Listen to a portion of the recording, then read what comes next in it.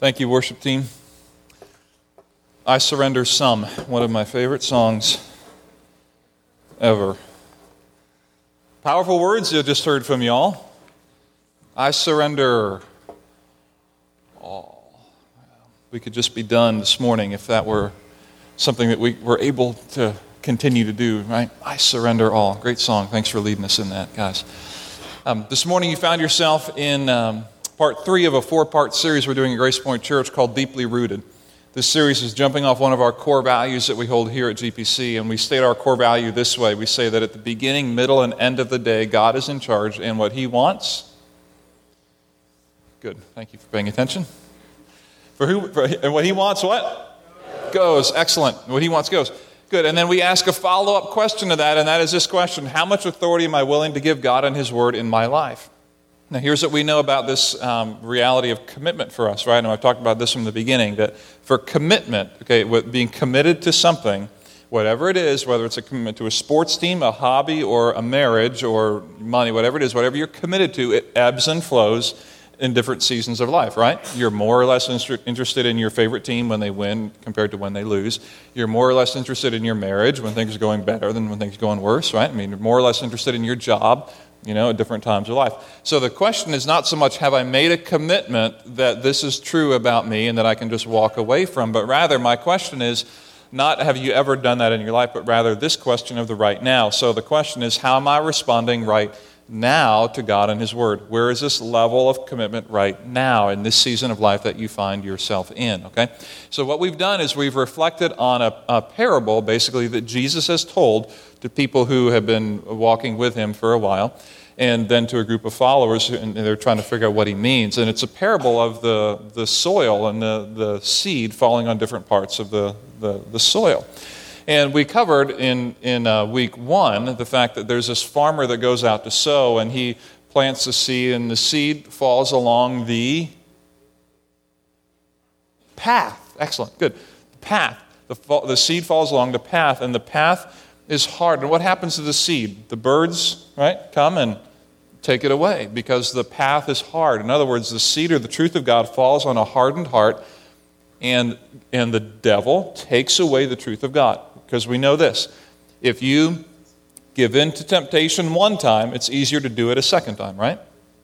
If you decide to do this one time, your heart gets hard, and it's easier to do it a second time. And this is the parable of the seed on the hard path, is that if you say, yes, I'll do that, or I know I'm compromising my integrity, it's easier to compromise integrity a second time, and a third time, and on and on. This is the path. The second soil is the soil that is rocky. We talked about that last week, how the seed gets planted in rocky soil, and people at first respond like, man, this is awesome. God is so good. I mean, it's incredible. He's great, and all that I ever wanted. And then because there's no root, when hard times come, just kind of fade away. It's too hard. I thought God was good, but now something bad happened, so I'm done. Okay. So this week we're on a third soil, and this third soil is one that is very, very interesting and very, I think, quite powerful in its implications. So I want to set it up this way. It was maybe a month or so ago that we went down to the beach again. For some reason unknown to general mankind, we took our family to a beach, and thereby experienced sand in the toes and sand in everything and in everything and everywhere. I love the beach in Barbados, but I don't necessarily love the beach on the eastern coast of our country, okay? It's just not really my deal, but we go, and we kind of have a good time. Well, here's the deal. If you've ever been to the beach or know people who go to the beach, pretty simple situation, right? You go to the beach, and especially if you have young kids, here's what happens. Everyone's ramped up and ready to go to the beach. I mean, you get there, you lay your stuff out on the beach, and the kids are waiting to go into the water. If you're grown up further, then for whatever reason, you go to the beach to stay out of the water to get sun, because sun is evidently not present anywhere else but at the beach, right? We think we all know that is true, okay? And then we put sunscreen on, right, to keep the sun off of us while we sit out in the sun to get the sun we don't want to get that's also available at home. But I digress. So we go to the beach, right? And the kids, the little ones, are ready to go into the water. Now, here's what we know. If the little ones are just into the little ankle deep water, they're not going to do any harm. But kids are starting to get a little more comfortable with the waves kind of coming in. You know you have to, as a parent, remind them, listen. When you go in, there's a current. You can't see it, but you're going to start to be pulled this way, right? Now, when you go in there, and here's what we told them when we were in the beach a month ago. I said, look, right behind us, there's an orange hotel, about 3 stories right here. You can see that from anywhere. When you are in the water, where's your point of reference? Orange Hotel. Okay, so just know, when you get in the water and you play, you have a good time, you're playing, and you end up down there, I want you to look and say, oh, we got to remember the Orange Hotel as a point of reference. Because we know when you get in the water, there's just always a current and it pulls you one way or the other. It's just the way it is. And you have to tell little people because they don't see it, they don't know it. As adults, we tend to know that because we're used to it. And here's the thing for this morning.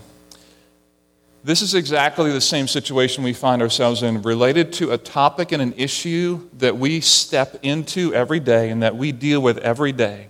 We step into what we're going to talk about every day of our lives. And when we step into this, there is a current, there is a tide, there is a movement that is always going to want to pull us away from center. That's always going to want to pull us away from an Orange Hotel point of reference.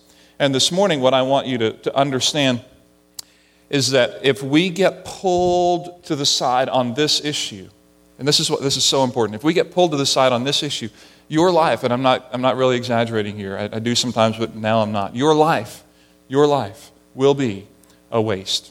Okay? Your life will be a waste. If you get pulled off to the side on this issue, your life and your interest in investing your life that makes any difference at all for God and His kingdom, that makes any difference at all in terms of legacy for children or grandchildren, that makes any difference at all in your work at all, if you get pulled by the tide of this thing one way or the other, your life will be a waste. Okay? My life will be a waste. And so we want to plan, if you will, as we get into the water of this, which we do every day, we want to see this morning, what is our point of reference on this issue? What is that Orange Hotel, if you will, that we have to see when we walk into this thing that we walk into every day? And so, without further ado, let's see what that is. Let's get into your Bible. If you have your Bible with you, turn over to the book of Matthew chapter 13.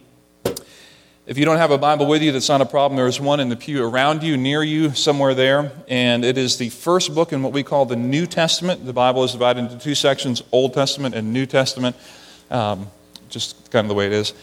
And Matthew is the first book in the New Testament. The right third of your Bible is where you'll find that. And the 13th chapter of that book is where we're going to be. It goes Matthew, Mark, and then Luke, and then John. By the way, if you don't own a Bible and you're using one of our pew Bibles, that is our gift to you today if you would like it, to take that with you, okay? Matthew chapter 13. And we're going to just begin at verse 1 to read over this parable again to provide some context. I'm reading from the New International Version. That same day, Jesus went out of the house and sat by the lake. Such large crowds gathered around him that he got into a boat and sat in it, while all the people stood on the shore. Okay, they're at the beach, I guess. Then he told them many things in parables, saying, a farmer went out to sow his seed. As he was scattering the seed, some fell along the path, and the birds came and ate it up. And some fell on rocky places where it did not have much soil. It sprang up quickly because the soil was shallow. But when the sun came up, the plants were scorched, and they withered because they had no root. Okay, we already covered that week 1 and week 2. Now, verse 7.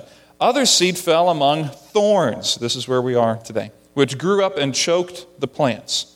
Still other seed fell on good soil where it produced a crop, 160 or 30 times what was sown. He who has ears, let him hear. To which the disciples now say, man, Jesus, thank you for saying that. We have no idea what you mean. This is the first time that Jesus begins to speak in parables. And he speaks in parables both to confuse people who weren't really ready to listen, and also to drive home a point in a very memorable way for people who are ready to listen. So the disciples need him to clarify this because they have not yet heard him speak like this. So they kind of get backstage, they take him back into the house and like, hey, Jesus, really cool thing out there with the farmer and all that, but what in the world were you saying? I have no idea what this meant. To which he goes on to tell you, okay, guys, let me just tell you, here's what it means. Okay, and he explains it. And the seed that we're looking at, the soil we're looking at in verse 7, is explained by Jesus in verse 22. We don't have to guess what this means. He explains it. He just lays it out. Here's what I meant by that whole thorn thing. Okay, verse 22. The one who received the seed that fell among the thorns is the man who hears the word, but the worries of this life and the deceitfulness of what? Wealth choke it, making it what? Making it unfruitful. The thorns, the ones who received this, fell among the thorns, hears the word, but the worries of this life and the deceitfulness of wealth choke it, making it unfruitful.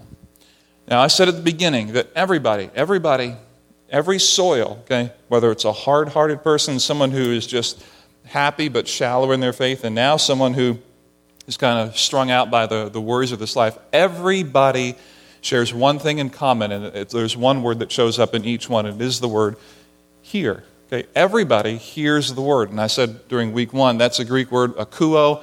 We get our English word acoustics from it, meaning that I just hear sound waves pinging through my brain that come in through my ears. I don't know how it works, but I hear the acoustics. And this is, again, the same thing. Everybody hears the word. So just the fact that you're sitting here listening this morning or you're listening online later, the fact that you're hearing words, great, that's good for you. But listen, everybody hears. Okay, we don't get special credit because we heard something, ever.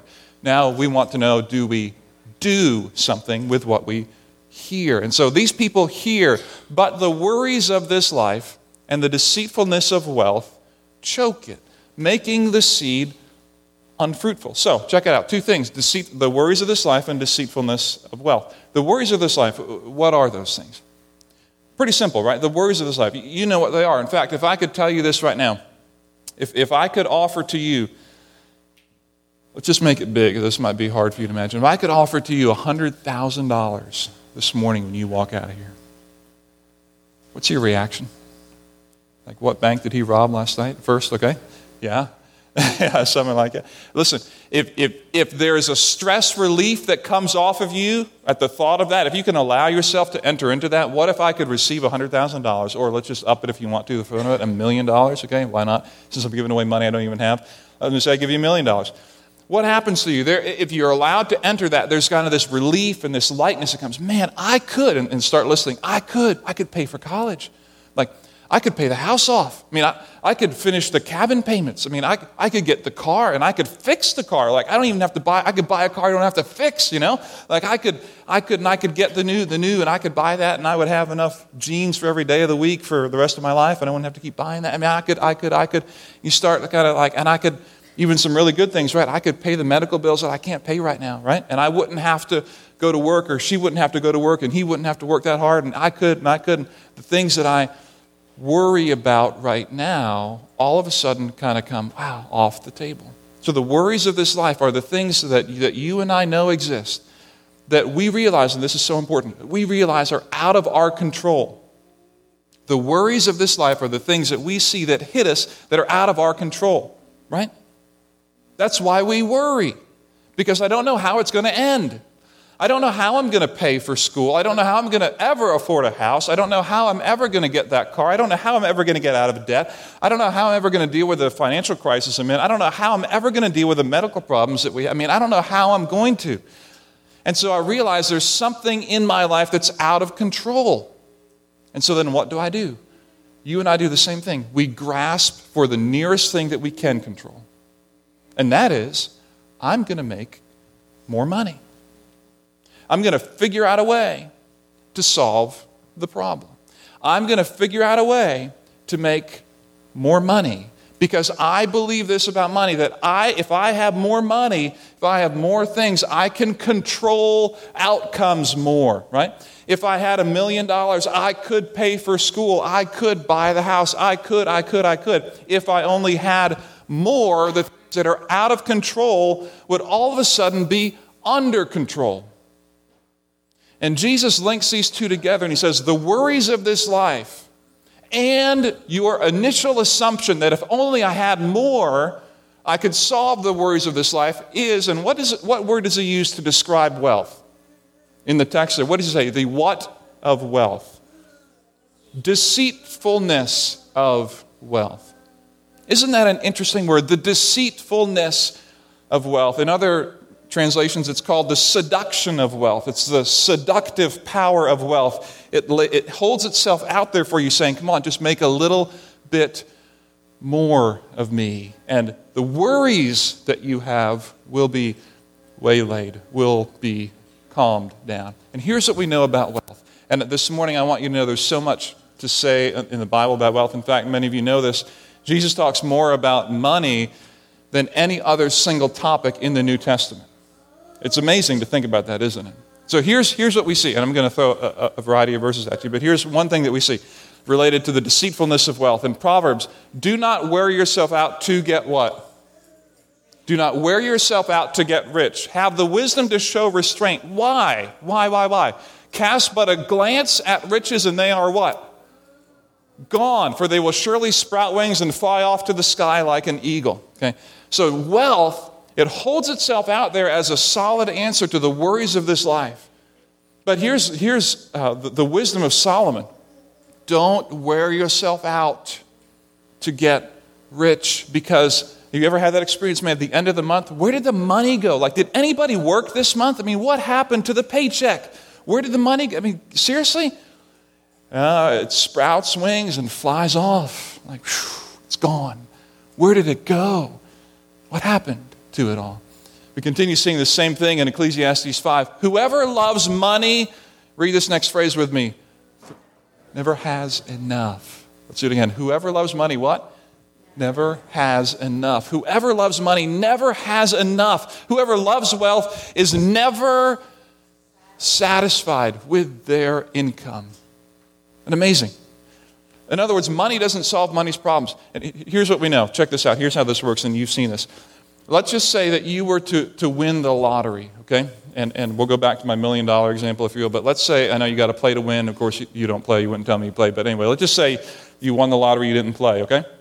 Now you won not only $1 million, but now you won $50 million, okay? Let's just say you did that. Congratulations to you. Of course, you give some of it to whoever, and you kind of take care of some things right away, right? I mean, you win $1 million, you win $50 million, and you're going to take care of the house payment, okay? You're going to maybe buy a house, maybe you're going to buy your mom a house, maybe you're going to buy the dog a nicer house, for the dog. You're going to get the car and take care of the car payment, maybe college for your kids or whatever. I mean, you've got money to burn, baby. I mean, you can go and take care of the things you need to take care of, right? Wouldn't that feel good? And wouldn't that just initially feel good? And some of you are like, man, I just want to know if that's true or not. So give me the money and I'll figure that out. I just wish I had $50 million. Right now, if I had $50 million, that would be so incredible. And instantly, there would be an instant kind of relief, wouldn't there? Wouldn't there be an instant relief? The pressure that you feel about, man, what's my future going to hold? I mean, you talk about a retirement plan. You could create a pretty retirement plan in a hurry, right? You could get rid of all that debt. I mean, just imagine what that would be like. But then you also know the stories of all the people who do win the lottery, right? And something happens to them, doesn't it? All of a sudden, the game changes. It's not enough to keep up with you anymore because you're not in my ballpark. I've moved on to a bigger ballpark. Now I'm looking around and seeing, people like me who have $50 million, they buy yachts. And my yacht is not as big as your yacht. And my Porsche is not as big as your Porsche. And I know that I just got, 7 sports cars in my garage, but man, someone has 14. Isn't it true that just because we make more money doesn't mean we become more satisfied with the things that we have, right? Think back 5, 10, 20 years ago, 30, 40 years ago for some of you. If I were to tell you now, or then, how much money you would be making now when you were 10, 20, 30 years younger, wouldn't you have felt like that would be pretty sweet? I would be so content just to be making 3% more, making 10% more. Wow. I think I could, really, I will make that someday? That would be so satisfying. And yet, here we are. You're making more now, some of you now are making more than you ever have. And yet money never solves money's problems, does it? Whoever loves money never has enough. Whoever loves wealth is never satisfied with their income. This is part of the problem of the thorns that come into our life. And here's the thing with thorns. Jesus says the worries of this life and the deceitfulness of wealth come in and they become like thorns. The thorns that are in view here, by the way, when I think of thorns, I think of little thorns that my dog runs into in the woods when she gets out into the woods. These things that come out and prickers and all that. The Palestinian thorns are thorns on steroids. They are as tall as me, 6 foot tall thorns, okay? Imagine that. 6 foot tall thorns with complex root systems. And what that means is it'll push out the plants. Any plant that is around that, it will push out. And so Jesus is speaking to a group of people who understand when he says the thorns, they're not thinking, oh, the little thorns that grow up on the side of the road. They're thinking these big thorns with this complex root system that push out the life of the plant here. And here's what that means. Jesus says in Luke 16, no servant can serve 2 masters. Either he will hate the one and love the other, or he'll be devoted to the one and despise the other. You cannot serve both God and what? You cannot serve both God and what? Money. Isn't that an interesting statement? You cannot, do you believe that's true? You cannot serve both God and money. Now, come on, do you believe that's true? You cannot serve both God and money. I mean, I think if there's a major competitor for God, let's just say, the devil. Okay, you cannot serve both God and the devil. That seems to be pretty clear, like black and white or white and black, good and evil, okay, like hot and cold opposites, right? God and money, not really opposite exactly. And yet Jesus says that, come on now, you can't serve both God and money. And this is a real problem. If this is true, then we have to be very careful that when we step into the waters of how we handle the worries of our life with the resources that God has given us, that we don't get taken down current too quickly. Because if we do, the life of God will be choked out in you, and your life will be unfruitful and will be a waste. Will be a waste. No one can serve 2 masters. You're either going to serve God or money. Pretty convicting stuff. Jesus backs up, if you back up in this section of Scripture, 2 verses, and here's what he says.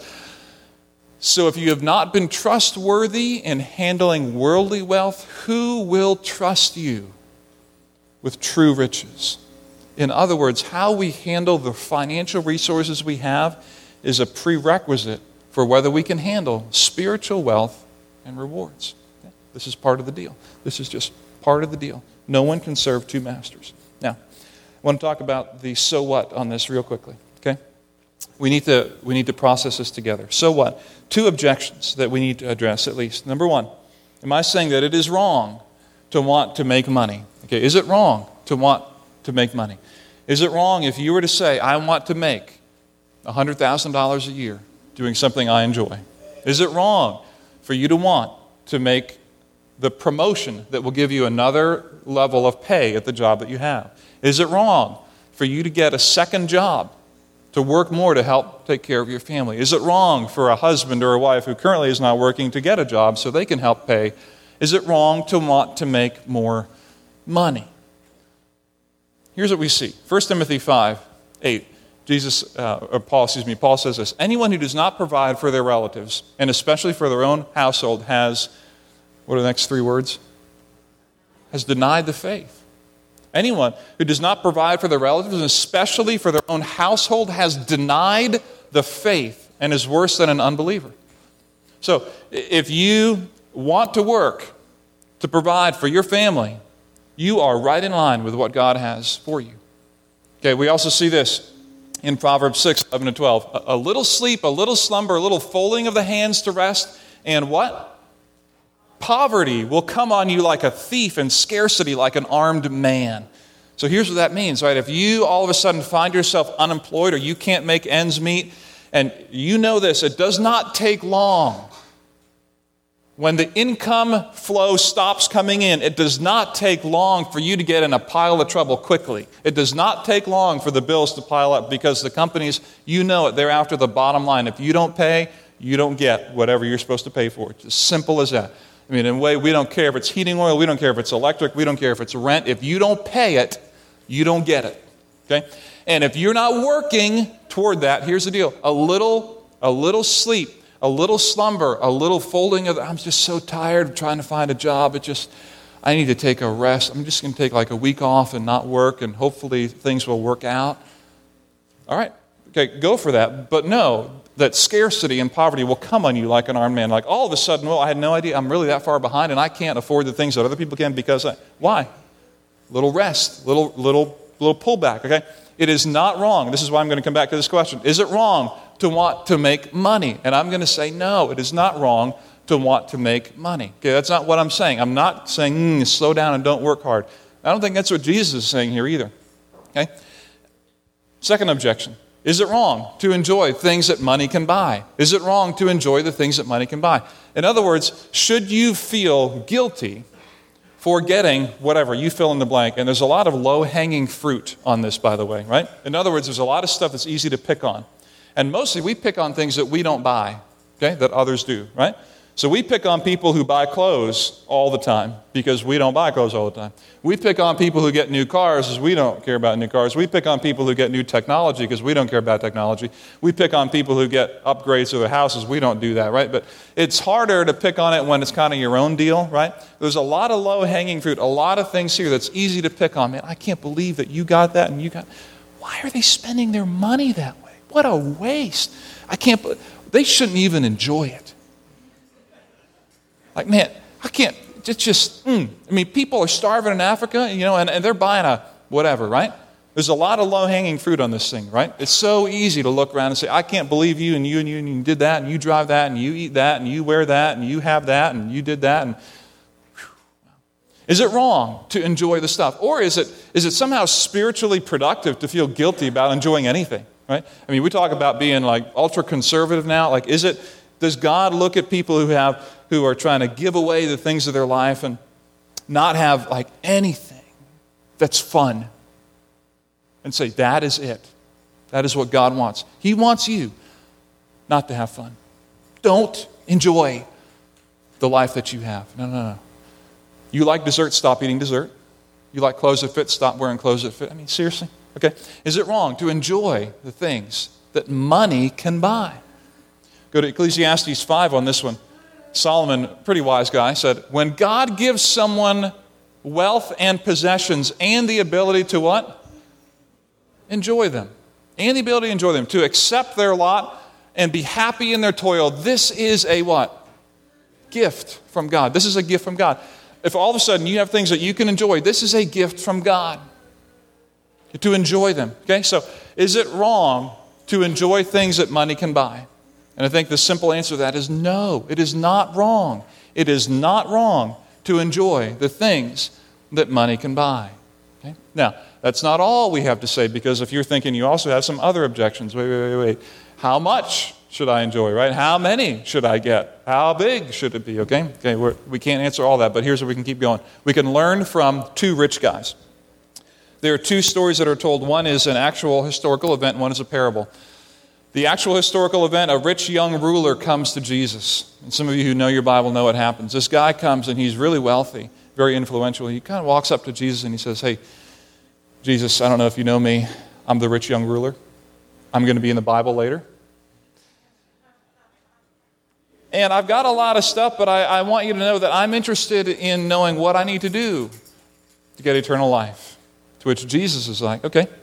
What do you need to do? Okay, since you asked the to-do question, I'm going to tell you what you need to do. You need to obey the commandments. Well, okay, that's a good call, Jesus. Well, which ones should I obey? To which Jesus says, well, you need to obey, you need to honor your father and mother, okay? You need to, let's just say, love your neighbor as yourself, okay? And he lists about 4 or 5 others. To which the rich young ruler says, man, those are high standards, God, or Jesus, but I just want you to know I'm doing that. He literally says that. He said, okay, I'm good on that, all that stuff about, loving other people like myself, I do that. To which Jesus, knowing the reality that he doesn't do that, he pushes him farther because he knows what's in his heart, and he says, if you want to be perfect, go home, sell your possessions, then come follow me. And the rich young ruler walks away sad, with sadness of heart, ultimately rejecting the message. Because you cannot serve both God and money. There's another story of a rich man. This is a parable. Jesus is telling this parable, and he says, hey, guys, listen up. There's a farmer, basically, okay?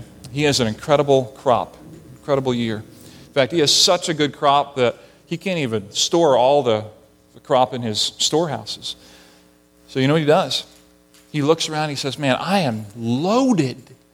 I'm set. I'm going to tear down my storehouses. I'm going to build new ones. That way, I can eat, drink, and be merry, and be set for years to come. And so, as he knocks down the storehouses and begins to build new ones, his life is taken from him that very night. And Jesus says to the listening audience, so it will be for all. So it will be for all who are rich toward themselves, but are not rich toward God. So it will be for you. So it will be for me. For people who store up treasure on earth, like the rich young ruler, and people who store up treasure on earth, like the rich crop owner and farmer. So it will be for you when you store up treasure for yourself on earth. Was it wrong to enjoy your things? No. Is it wrong to work hard to make more money? No. Is it wrong to store up treasure on earth? Our life does not consist in the abundance of our possessions. We can learn a lesson from not only two rich guys, but one content guy. Paul, the Apostle Paul, he wrote in the New Testament, he said, I have learned, this is a pretty profound statement, I've learned the secret of being content. How would you like that as a conversation starter over lunch? Hey, what's going on for you this week? Well, I learned the secret of being content. How about you? What's going on for you? I would listen to that.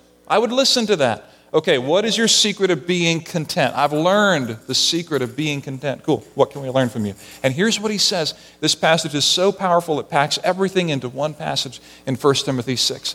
Here's what it begins with. It says, Paul's writing, command those who are rich in this present world not to be arrogant, nor to put their hope in wealth, which is so, don't say it yet if you know it, which is so. Now, how would you describe wealth? Which is so, okay, don't put your hope in wealth, which is so, and I might fill in the word, which is so helpful, which would be so nice, which is so much what I would like more of than what I have right now. And here's the word that he uses, which is so uncertain. Seriously? I mean, that's about the only certain thing I can think of. I mean, I'm $100 short, and if I have $100, I'm not short. Okay? I mean, how uncertain is that? Seriously. I mean, I need it. I don't have it. If I had it, I'd be good.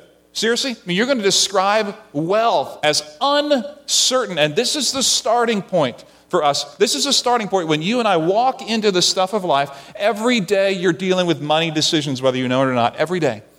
Every day we step into this, and the current is pulling us, and the current says, come this way, because money is certain. Of all the things that are uncertain in life, if you made more, you can control more of your life, and the worries that you have will be turned down because you can buy them off. And that is exactly where the current takes you. And somehow Jesus steps in and says, listen, you can't serve. You cannot serve both God and money. And so Paul says, listen, you want to put your hope in wealth? Just a reminder, wealth is so uncertain. And he goes on to say this. But to put their hope in God, who richly provides us with everything God provides us with everything for our work, for our toil, for our trouble, for our serious reflection, for our enjoyment. God provides us with everything for our enjoyment. Interesting. Then he finishes this way.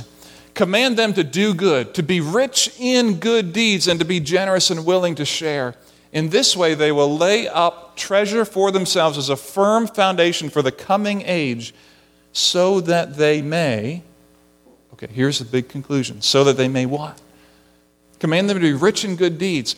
Command them, and here's our deal, command them to be rich in good deeds and generous and willing to share. In this way, they'll lay up not treasure in heaven, or not treasure on earth, but treasure in heaven, for a future as a firm foundation for the coming age, so that they may what? So that what? Why? Why?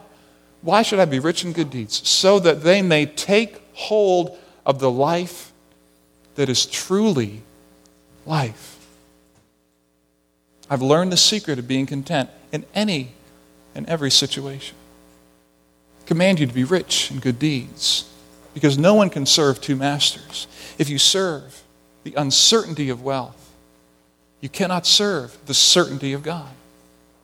That you may take hold, come on now, and you want this, and you know you want this. You know that you want to take hold of the life that is truly life. Those worries and anxieties that kind of keep you up, you wish you had the answer to, and you don't have the answer to. Put your hope in God, who provides us with everything for our enjoyment. We can take hold of the life that is truly life. What can we say?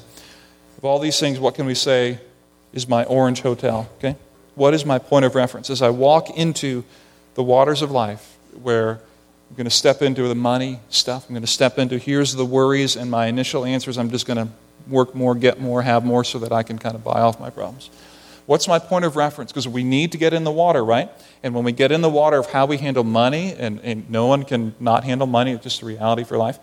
It's so important because at the end of your life, and here's what you know, no one can serve two masters. At the end of your life, if you have not done some business on this issue, you will come to the end of your life and you're going to wonder, why have I not made an impact on my family? Why are my kids and why are my grandkids? Why is my spouse and why is my heart not even satisfied? I've gotten a lot of things, but Solomon says, hey, naked you come from your mother's womb and naked you will return. You're not going to take anything with you. And so in the process of from birth to death, how you approach the resources you have is so important, because if we are swept through the current toward this pursuit of the deceitfulness of wealth, the thorns will come up and choke the life of God, making it, and what's the word Jesus used? Making it unfruitful, making the life a waste. And so what's the orange hotel that we need to keep oriented on when we get into money stuff? Here's one shot at it, okay? When life's worries come, trust God, work hard, enjoy what comes, and be willing to give it all away. When life's worries come, trust God, work hard, enjoy what comes, and be willing to give it all away. When the stuff comes and my immediate answer is, I just need to work more. First. Trust God. Pray. Pause. Stop. Believe that wealth is uncertain, but God provides everything for our enjoyment. Work hard. Scarcity will come on you like a bandit if you don't work. Enjoy what God gives you, because He gives it to you for your pleasure. He's not a killjoy. And be willing to give it all away. If Jesus were to ask you, like the rich young ruler, you want to follow me? Let me get to your heart. Go, sell all your possessions and come follow me. Give it all away. And he walks away sad, because he knows you cannot serve both God and money. And so the farmer goes out to sow, and some seed falls among the thorns. And the worries of this life and the deceitfulness of wealth grow up and choke it, making it unfruitful. Where right now is my commitment to my God and His Word? We cannot serve two masters. We cannot serve both God and money. And unless you do some business with God on this, my fear for us is that we will walk through life, come to the end of it, and realize, man, I have blown it. I've missed it. And the life of God will become unfruitful. And you'll wonder, why? Why? And the answer will be, no man can serve two masters. Let's pray together, guys. Our good God and Heavenly Father, we stand before you, we come before you, and we recognize how difficult this is. To get into the things of life, our worries, our concerns, our fears, and not just step into money and not just step into the financial resources to solve our problems for us. It is so difficult to look at a very tangible problem, like being short on rent or needing more money for a car payment or having a medical bill come that you cannot pay. It is so hard to look at that tangible piece of paper, that bill or that expense coming up, and say, okay, God, I'm going to trust you for something so tangible. I'm going to lean into you for that. That is so difficult. And yet, Father, we know that we cannot serve both God and money. And this current pulls us toward the deceitfulness, the seduction of believing that wealth is of all things certain. If only I could have more, my problems would be reduced. But we know that whoever loves money never has money enough. And so I pray, Father, for us this morning. I pray for the high school students, for the junior high students, for the young adults, for the young families, young marrieds, middle age and past middle age, retired years.